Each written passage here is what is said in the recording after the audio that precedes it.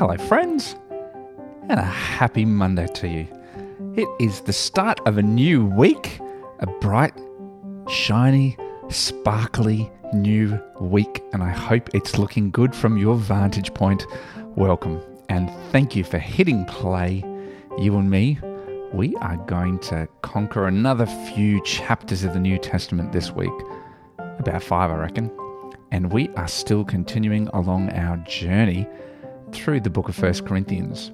And Paul is writing to this church, helping them come through some of the struggles and confusions that they've been dealing with. And today it's about leadership. Who is their leader? Well, let's find out what's going on in 1 Corinthians chapter 3.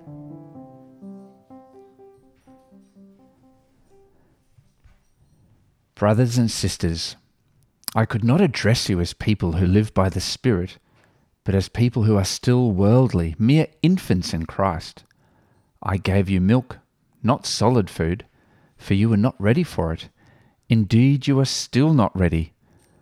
You are still worldly, for since there is jealousy and quarrelling among you, are you not worldly? Are you not acting like mere humans? For when one says, I follow Paul, and another, I follow Apollos, are you not mere human beings? What, after all, is Apollos? And what is Paul?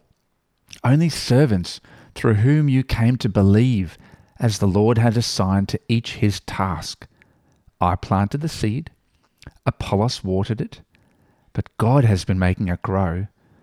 So neither the one who plants nor the one who waters is anything, but only God who makes things grow. The one who plants and the one who waters have one purpose, and they will each be rewarded according to their own labor. For we are fellow workers in God's service.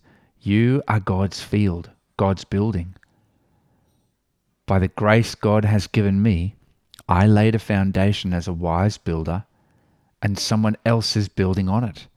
But each one should build with care, for no one can lay any foundation other than the one already laid, which is Jesus Christ.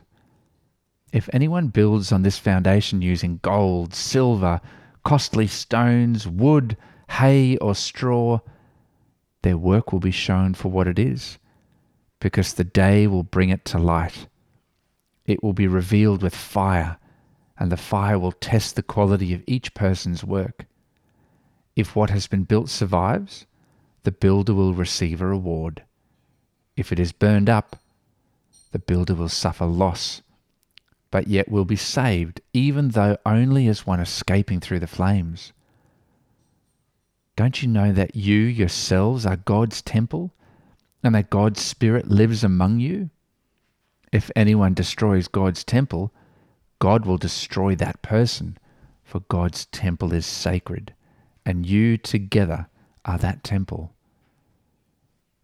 Do not deceive yourselves. If any of you think you are wise by the standards of this age, you should become fools so that you may become wise. For the wisdom of this world is foolishness in God's sight. As it is written, He catches the wise in their craftiness. And again, the Lord knows that the thoughts of the wise are futile. So then, no more boasting about human leaders. All things are yours, whether Paul or Apollos or Cephas or the Word or life or death or the present or the future, all are yours. And you are of Christ, and Christ is of God.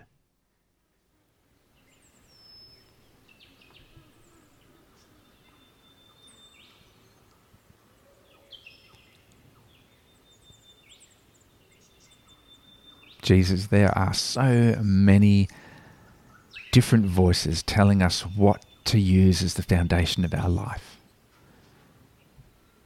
Good sense, sound financial strategy, family, community. But Lord Jesus, it's you. Help us build our life on the foundation of you and who we are in you, your children, your beloved, saved children. Thank you for that identity.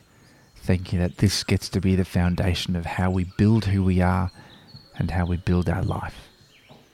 Always bring us back to you and to this foundation. In your name we pray. Amen.